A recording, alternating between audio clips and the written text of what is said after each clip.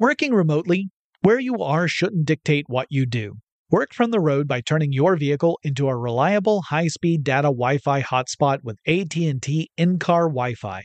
On the network that covers more roads than any other carrier, take your work on the road and AT&T will be there to keep you connected. Connect up to 10 devices and stream conference calls, finish up that presentation, or answer last-minute emails. Why wait? Go to att.com/in-car Wi-Fi today for free trial eligibility. Based on independent third-party data, number of devices varies by manufacturer. Always pay careful attention to the road and don't drive distracted. Wi-Fi hotspot intended for passenger use only when vehicle is in operation. Compatible device and vehicle required. Running a business is no cakewalk, but with SAP Concur Solutions, you can be ready for anything. You can manage travel, expenses, and AP all on one platform that's packed with AI and best practices, and that delivers it all through an easy, clear, I can't believe how simple that is experience. So, while not much can be done about that guy who never fails to burn the microwave popcorn and stink up the entire office, with SAP Concur, you can easily handle almost anything else. Take control of your business finances today at Concur.com. That's CONCUR.com. Whether this is her first Mother's Day or her 40th, she deserves more. Shop tons of stunning on-trend jewelry for every budget at Diamonds Direct. Diamond fashion jewelry, beautiful birthstones, everyday pearls starting at just $200. Commemorate the real loves of her life with a gorgeous pendant featuring the birthstone of the one who made her mom. This Mother's Day, Diamonds Direct is everything you need to say thank you. Diamonds Direct. Your love, our passion. Online at diamondsdirect.com. From BBC Radio 4, Britain's biggest paranormal podcast is going on a road trip. I thought in that moment, oh my God, we've summoned something from this board. This is Uncanny USA. He says, somebody's in the house, and I screamed. Listen to Uncanny USA wherever you get your BBC podcasts, if you dare.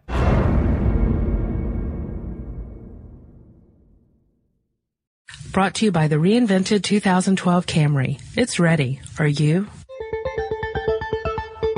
Get in touch with technology with Tech Stuff from HowStuffWorks.com.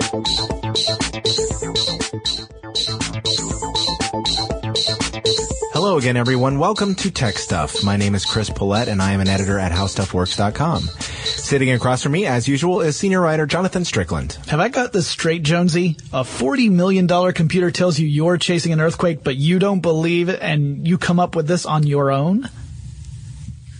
Aha. That had a direct bearing to our topic today. And that topic would be? Sonar. Sound, navigation, and ranging. Well, that pretty much covers it. Yeah. So, well, that's exactly what it is. It's one of those nice words that sort of covers it. So yeah, no, it's very much exactly what it sounds like. It's using sound to navigate and to find the distance from other objects. Yeah, as it turns out, there are a lot of ways to use sonar, and we'll get into that in a minute. But there are also a lot of different types of applications, different ways to use it, as in like different kinds of equipment that can be used to find depth and identify things in the water, and even map the sea floor if you want to do that. Yep, and actually, we're not the only ones to use sonar, not by a long shot. True. Dolphins and whales use it, as do other animals. Yes, that would be echolocation. Yes, yeah, exactly. That's what the sonar is based off of. It's the idea of the way sound travels, and so if sound travels in waves, it's actually a physical thing. It's, we don't see it, but it is a physical effect. When you make a sound, you are causing stuff to bang against each other.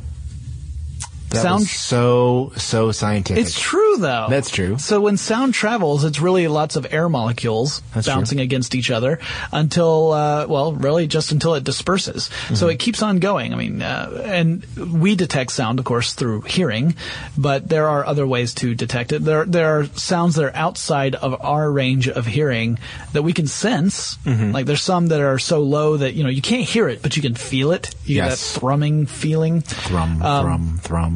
And when sound hits a really solid object, it bounces. It refracts off. Some of it reflects back, and that's where we get the whole echo effect. So when you're in the right kind of environment and you speak and you hear that echo, that's those sound waves bouncing back and coming back to you. Well, you can use this to find your way around an environment. All right. Well, so where does sonar come from then? We have to figure out exactly really when that all started taking place. And I think it was really probably, I mean, people had been doing it for a long time. Yeah. You could identify things under the surface of the water, but why are you grinning at me like Because that? my favorite man of all time did some experiments with listening to sound through water. Okay. Leonardo da Vinci. We just finished talking about him a second ago, which I'll try and make sure that the podcast published in the right order. But no, Leonardo da Vinci back in 1490 experimented with listening to sounds through water. He would insert a tube into water and put his ear to the tube, like a straw. Yeah, pretty much like a straw, larger than a straw. Mr. Da Vinci, why are you listening to your drink? He had a drinking problem. So, but yeah, he would use this to kind of listen to noises with the idea that if you could create the right system, you would be able to detect when things were approaching through the water. Right. Now, during Da Vinci's time, this wasn't really that big a problem. Things usually approached on the water, and if they were in the water, they weren't really something you needed to worry about. You know, the frogmen of his day. Not so effective. But getting all the way up to the 19th century, rather, the 1800s. Right. You started to some lighthouses would have underwater bells that would be placed around the area to warn ships of hazards. So ships could actually listen as they approached land, and if they heard bells, they knew they were coming up on shoals, and they could alter their course before running aground. And then in around 1916 was an early passive sonar system. We'll explain what that means in a minute. But they were using strings of microphones towed by ships, which is, again, something that dates up to the present in a different form. But by 1918, and of course, thinking back on it, that's, World War I. Right. The British and American scientists had developed an active sonar system. That was a big concern at the time because, of course, the German U-boats were patrolling, and it was some scary stuff. Yeah, actually, it was a very intimidating weapon. Definitely. I mean, there had been sorry, I keep cutting you off. No, please. So there had been submarines before that, but sure. But the German U-boats in World War I were a very effective way of taking control of the Atlantic Ocean, right, and the shipping back and forth between the continents. So sonar was something that they were very rapidly trying to work out. Exactly, and it's funny because, well, not funny, but it's interesting to me that really the event that kind of started all this off wasn't World War I, because by then they were pretty far into it. But they did have an interest. Yes. To talk about how this really started off, you really got to look back to a certain event that happened in 1912. Oh, really? And what was that event? Well, there was a little boat that happened to sink. Oh, yes, that little boat. Yeah. Don't let go. My heart will go on. Stop it. Yeah, the Titanic disaster. Stop it. Titanic disaster in 1912. Following that's when we saw the first patent for underwater echo ranging device. So that was where the first patent was filed, and it was filed at the British Patent Office by Lewis Richardson, who was a meteorologist, and he had come up with this idea of creating a way to locate objects underwater using sound. You would fire sound out, you would measure the sound that comes back, and through that you would figure out what was there, how far away it was, whether it was moving or not. I mean, these were all the concepts. Now, back in 1912, they didn't really have a way of achieving this. He patented the idea, but it wasn't until, like Chris said, around 1918 that we started to really see accelerated development, because then you had a wartime use for it, and it was really important to find a way to detect those submarines, those U-boats. Yeah. Icebergs were obviously a concern, especially in the North Sea and areas like that, because, as is in the case of many cliches, there is an element of truth in it. The tip of the iceberg really is, the smallest part, and so much of it is underwater, and you can't tell without some kind of device. And I think that's the earliest sonar or the earliest echolocation devices were not very precise. In fact, they were so imprecise that they could tell you that there was an iceberg, but could not tell you where the iceberg was. So you might know that there's an iceberg somewhere within a 2-mile radius of your ship, which is not entirely helpful, although I guess it tells you to keep an eye out so that you don't see it just before you hit it. You know to keep an eye out for icebergs. By the time World War II came around, that's when because early sonar was really led by the British. They made the biggest advances in sonar technology. They didn't call it sonar; they called it ASDIC, ASDIC. And the ASD was actually a code.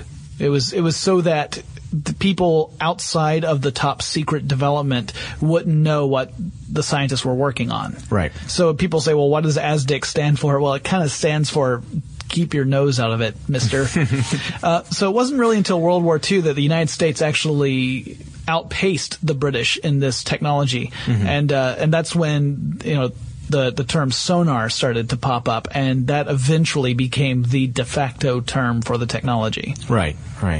Now, we should probably, at this point, go into the two basic, very, very, very basic types of sonar. So active and passive. Active and passive. All right. I think passive is the easiest one to explain. Yes. Basically, you're receiving the sounds of the water around you. Yeah, you're listening. Yes. You're simply listening. So passive sonar is where you have some sort of sound collection device, usually a hydrophone, which is just a microphone that you can use in the water. Right. You would have hydrophones placed, and you may have a couple of different passive sonar stations, so that you have hydrophones directed in specific areas, so that way you can tell where the sound is coming from, not just that there is sound. Right.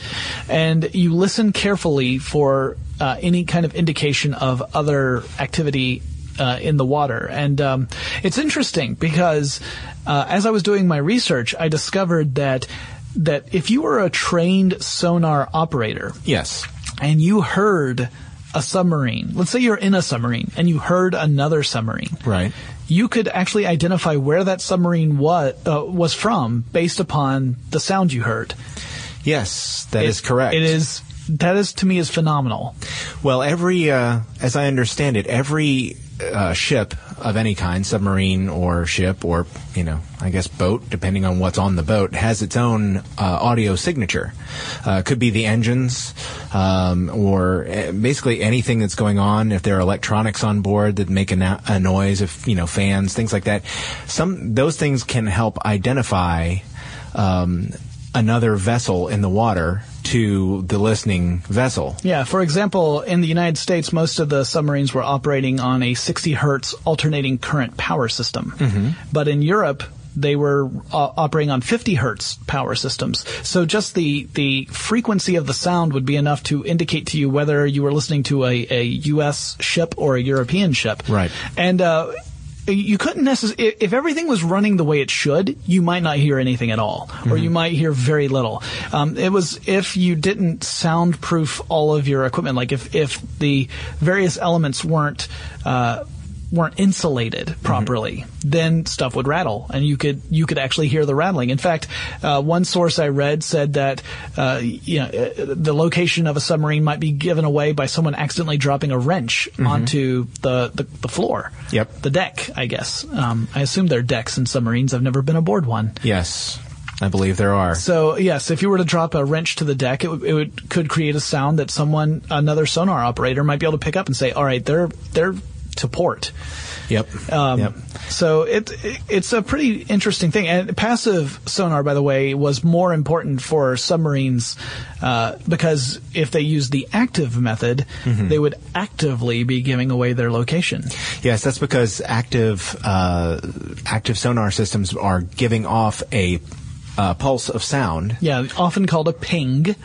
Yes. So you ping the sound out, and then they wait for the sound waves to come back. And based upon how long it takes and how strong the signal is, that's how you kind of determine what it is you're hearing, or how far away the object is, and what it might be. Yep. How many submarine movies have you seen where they do that tense moment where nobody's moving a muscle? They go, wait. And there's this you watch the beads of sweat roll down the submariners' faces. Yes, there's the one that I quoted at the beginning of this podcast. But there are many. Right. That's the thing is you have to be very, very quiet in that kind of a situation, because any little thing can be picked up by the ping. And here's what's really interesting to me is that the ping is really.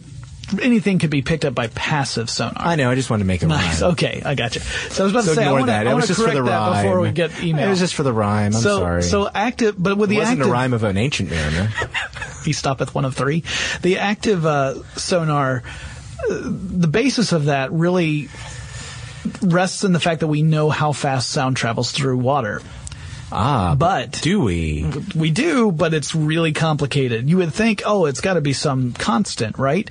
Not exactly. Actually, it's not constantly constant. Yeah, the speed of sound traveling through water depends on several things. It depends on the temperature of the water, the salinity of the water, and the depth of the water. Yes. And all of these things affect the density of the water, which makes sense, right? If you've got more molecules packed together, sound's going to travel faster through that because the molecules hit each other more quickly. Like, it doesn't take much for a molecule to run into another molecule. The sound travels much further and much faster. If you've got them spread out, then they lose some of their energy as they are moving, and so it doesn't travel as far and it doesn't travel as quickly. So the rule of thumb is that it's 4,388 feet per second, and then you have to add all these modifiers in. Right. Now there are some things that you can do. There is a system that I read about, the AN-BQH-1 speed of sound measuring system, which is a modern sonar system. Sure. But it evaluates the depth and temperature and salinity of the water to get an idea of how the speed of sound is going to travel through that particular water at the time. Obviously, that's probably a very expensive piece of equipment because it's doing those calculations for you, but that's what modern computing technology gets you. But yeah, it gives you, sonar technicians can use that equipment to get an idea of what's going on with a lot better accuracy, and also helps them avoid being detected by other sonar equipment because they have an idea of what's the current conditions are underwater where they are. Right. So if you're using active sonar, you might be using it for, if in wartime, you would have ships and even aircraft using active sonar to try and detect submarines and then drop depth charges down to disrupt the submarines. Yes. So active sonar in wartime is often used by vessels that can move fast enough so that it's not a big deal about giving away your location. Like destroyers, for example. Exactly. If you're a submarine, you don't tend to use active sonar as often. Especially when you're submerged and trying to avoid detection, because you can't move nearly as quickly as the enemy destroyers are coming after you. Right. So if you could be using active sonar not just in wartime, but also if you're mapping the ocean floor. Yes. Then you want to be as accurate as possible, which means you have to have, you have to factor in all those elements we were talking about before, the salinity and temperature and depth and all that.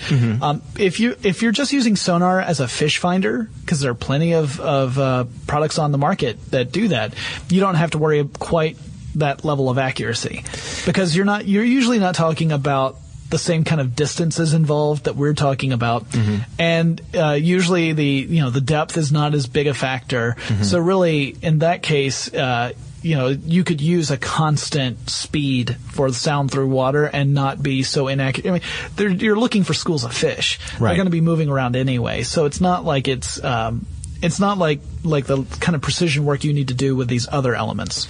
Right. Actually, that's one of the things that I found fascinating is during part of the sonar technicians training, they actually are known to record things that are just natural sounds. Right. Like the sounds of fish. Tectonic plates. I'm not volcanoes. Not sure what kinds of sounds those give off. Really low groaning ones. Yes. Kind of like my back. But that's the trick is once they understand what those things are, they can eliminate them. They go, oh, well, that's just a large school of fish. Right. Oh, that's, an alien spaceship that's crashed underwater. That kind of stuff. Right. I make a joke. But no, I was wondering about that when I was reading about civilian uses for sonar technology, and I was thinking, well, how do they know, what is a school of fish? And obviously, if you're on a lake, and it's probably going to be the stuff that's moving around underwater, it's not likely to be an enemy submarine. Yeah. But detecting a fish versus a snake or some other type of Loch Ness monster. Yeah. We've gotten very silly very quickly. Well, no, I mean, people have been using that kind of equipment to try and determine whether or not there are creatures. Yeah, sonar equipment, yes. There are plenty of monster hunters who have tried to use sonar. Like a fish finder? Yeah, essentially. But that's the thing, is that there are schools of fish in Loch Ness and schools of eels as well in Loch Ness. So you get a school of fish or a school of eels, that's going to give you a reading, and then people say, hey, look, there's a monster down there. Not necessarily. And I have to say, I've mentioned before in the podcast that I'm a skeptic. Out of all the things to be skeptical about, the Loch Ness Monster was the one I held on to the longest because I want to believe it's real. I don't believe it's real, but I want to so badly. In a cottage on the shore, there's a shadow on the door. Different kinds of sonar, like side scan sonar. Okay. This is a device used to find objects on the seafloor and figure out what they are. They usually have a towfish or a tow body, which is basically a sophisticated device that goes in the water and is towed behind the ship, and a device that processes the signals on the top.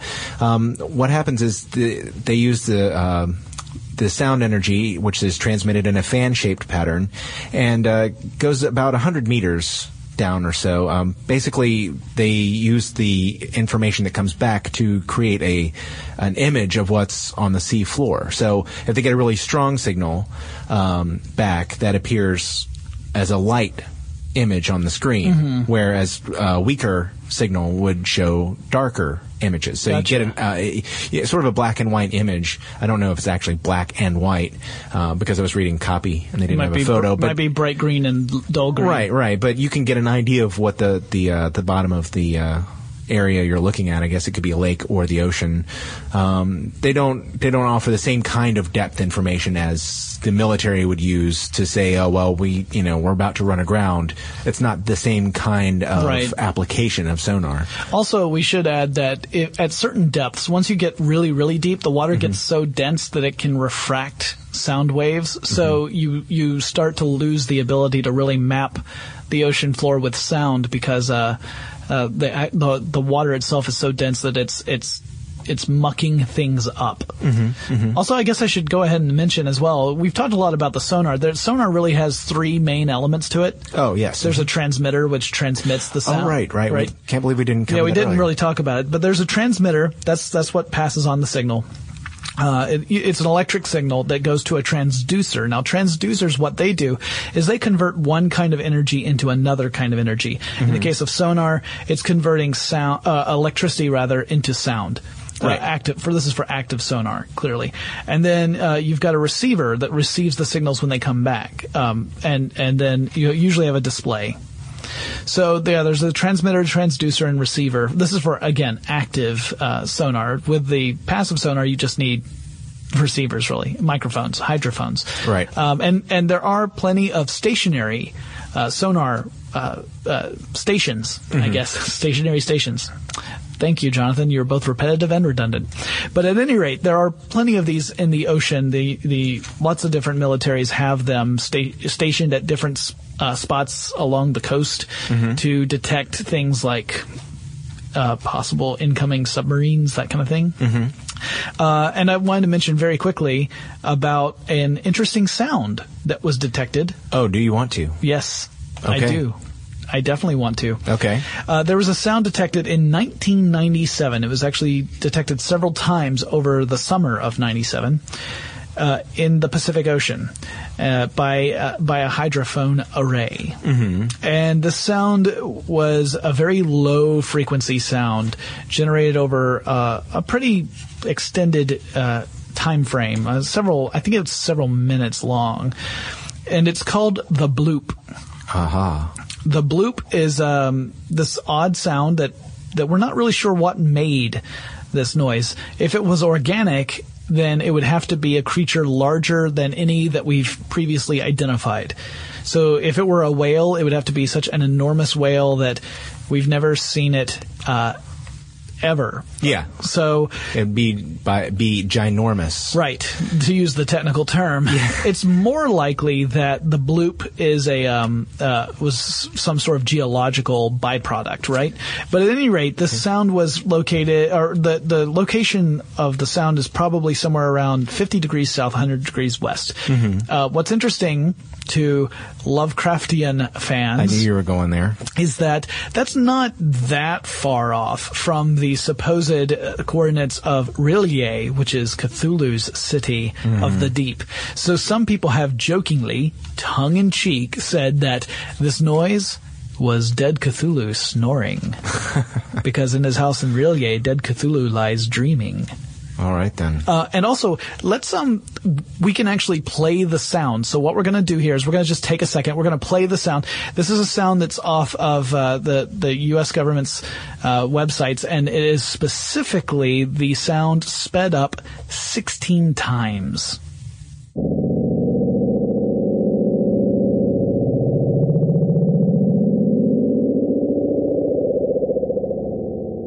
Now, I don't know about you, but I think that was Cthulhu.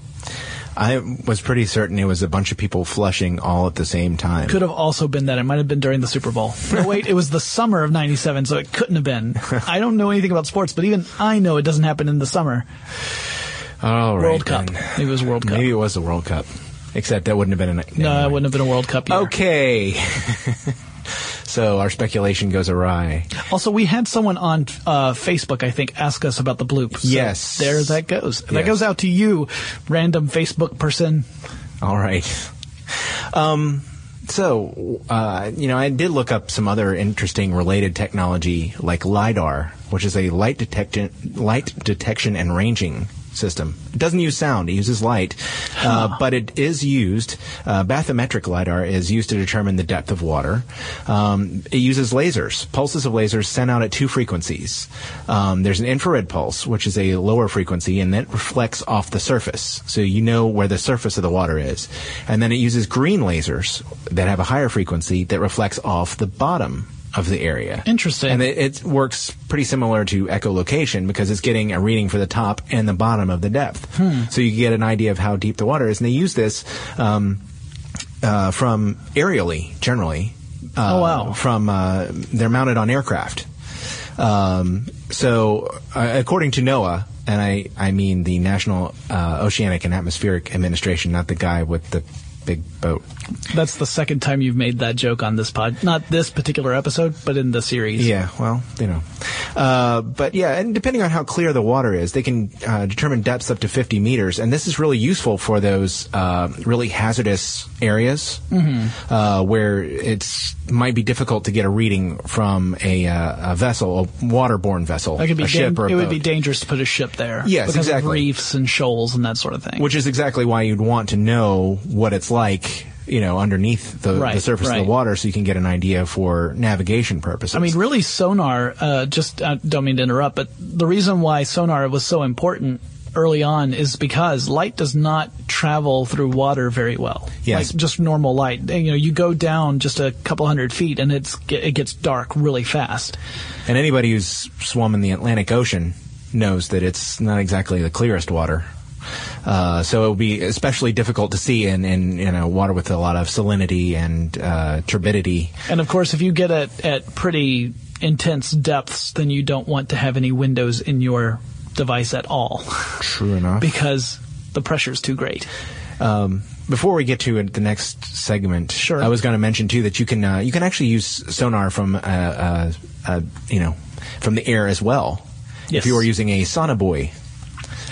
Which is basically a buoy that is equipped with sonar equipment that is lowered, I guess, by a helicopter would probably be the best. That's where I've actually seen it done. Right. Where they lower it into, so that floating on the surface of the water, they can get readings from anything that might be in the area. Yeah, that's pretty cool. That's often used in wartime as well, because it's a way for, you send a helicopter out to the general region where you believe there's a submarine. You use these to try and locate the submarine. Then you use the depth charges, which are really just explosives that sink into the water before exploding, and then try to damage or disrupt the submarine in some way. Whereas the submarine is trying desperately to, or the people in the submarine anyway, are trying desperately to avoid detection. Or sometimes they'll use things like decoy explosions. So you create enough noise in the water, and it becomes very difficult to pinpoint a specific object. And I know you wanted to discuss that it's not all. The sonar is not all necessarily beneficial. That it could actually have a negative impact on the environment. Right. Yeah. Or actually the creatures living in the environment more. We mentioned that whales and dolphins use echolocation in order to navigate their environments.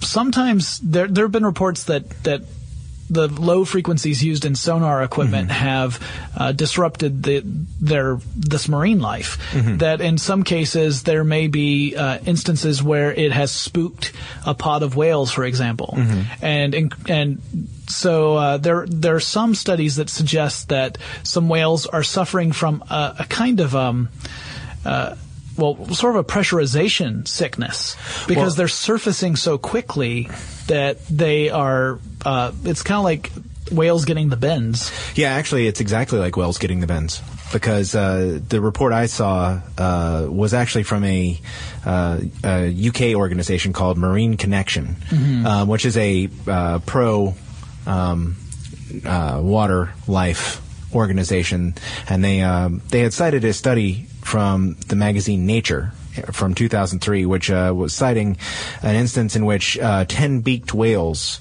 surfaced too quickly off the Canary Islands in 2002, and they got the bends. The whales got the bends, and apparently the situation is especially prominent for deep diving animals, such as a beaked whale, and it may be related to the terrain underneath the water. If it's a really steep, sharp drop-off, that may affect the way that the sound waves are traveling underwater, and may be especially confusing. NOAA also mentioned that there might be problems for deep diving species, but said that more study needs to be done on these kinds of strandings to find out if it's limited to the surroundings, if it actually is the sea floor that is playing into it, or whether it is strictly the sonar itself, before they can make a decision as to what's going on. But the Marine Connection has asked they've actually gotten involved and suggested to the European Parliament, and it asked for a ban on high-intensity sonar in certain areas. So, there are concerns that it may cause some harm. Basically, if they can swim into dangerous terrain too, that is also an issue. If they're momentarily confused, but in dangerous waters, that could be long enough for there to be a serious problem. Right. So yeah, there are some concerns about this technology, which we've been using for almost a century now, regularly. And we're still. Some of them, like the passive systems, of course, that's not a problem, because the passive systems, all they're doing is listening. They're not sending out any signals. So not all sonar is bad sonar, even from a marine life standpoint. Oh, no, it's still an incredibly useful technology. Right. You just have to learn how to use it responsibly so that you're not causing harm to the environment or to marine life in particular. Well, I guess that pretty much wraps up a discussion on sonar. This was one of Paulette's pet topics. He likes the topic as well. I think the video series brought that out. Yeah, it did. We had our radar and sonar moments. So that was a lot of fun. If you guys have any suggestions for topics, stop by on Facebook or Twitter and let us know. Our handle there is TechStuffHSW, or you can use the old-fashioned method of sending us an email. That's techstuff@howstuffworks.com. And Chris and I will talk to you again really soon. If you're a Tech Stuff fan, be sure to check us out on Twitter. TechStuffHSW is our handle, and you can also find us on Facebook at facebook.com/TechStuffHSW. For more on this and thousands of other topics, visit HowStuffWorks.com. And be sure to check out the new Tech Stuff blog, now on the How Stuff Works homepage.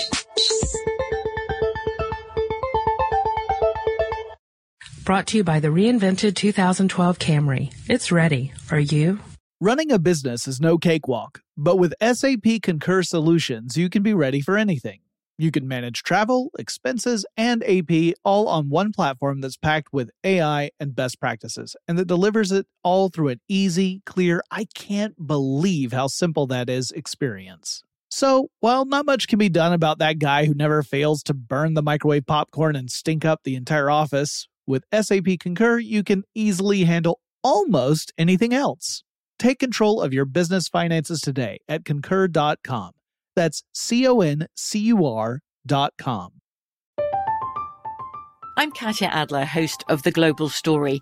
Over the last 25 years, I've covered conflicts in the Middle East, political and economic crises in Europe, drug cartels in Mexico.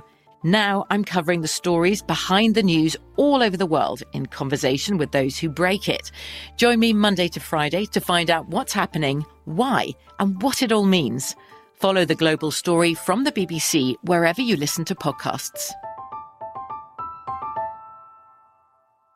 Xfinity has free premium networks for everyone this month, no matter what kind of entertainment you love. Addicted to true crime? Catch killer cases and more spine-tingling shows on A&E Crime Central. Crave adventure? Explore Asian action movies on Hi-Ya. Searching for something extreme? Check out skating, snowboarding, and more on Fuel TV Plus, the global home of action sports. And find crowd-pleasing bops on iHeartRadio's Hit Nation playlist. There's new free shows and movies to love every week. Say free this week in your Xfinity voice remote. If a new house is on your wish list in the next 5 years, grow your savings faster and experience your dreams with an Ohio Homebuyer Plus account from Kemba Financial Credit Union. A savings account specifically designed to save for a new home, where you can earn 7% APY, a $500 matching bonus, and a $1,500 mortgage closing cost credit. Learn more at Kemba.org. Offer expires March 31st, 2025. APY equals annual percentage yield. Restrictions apply. NMLS 292230. Equal housing lender. Federally insured by NCUA.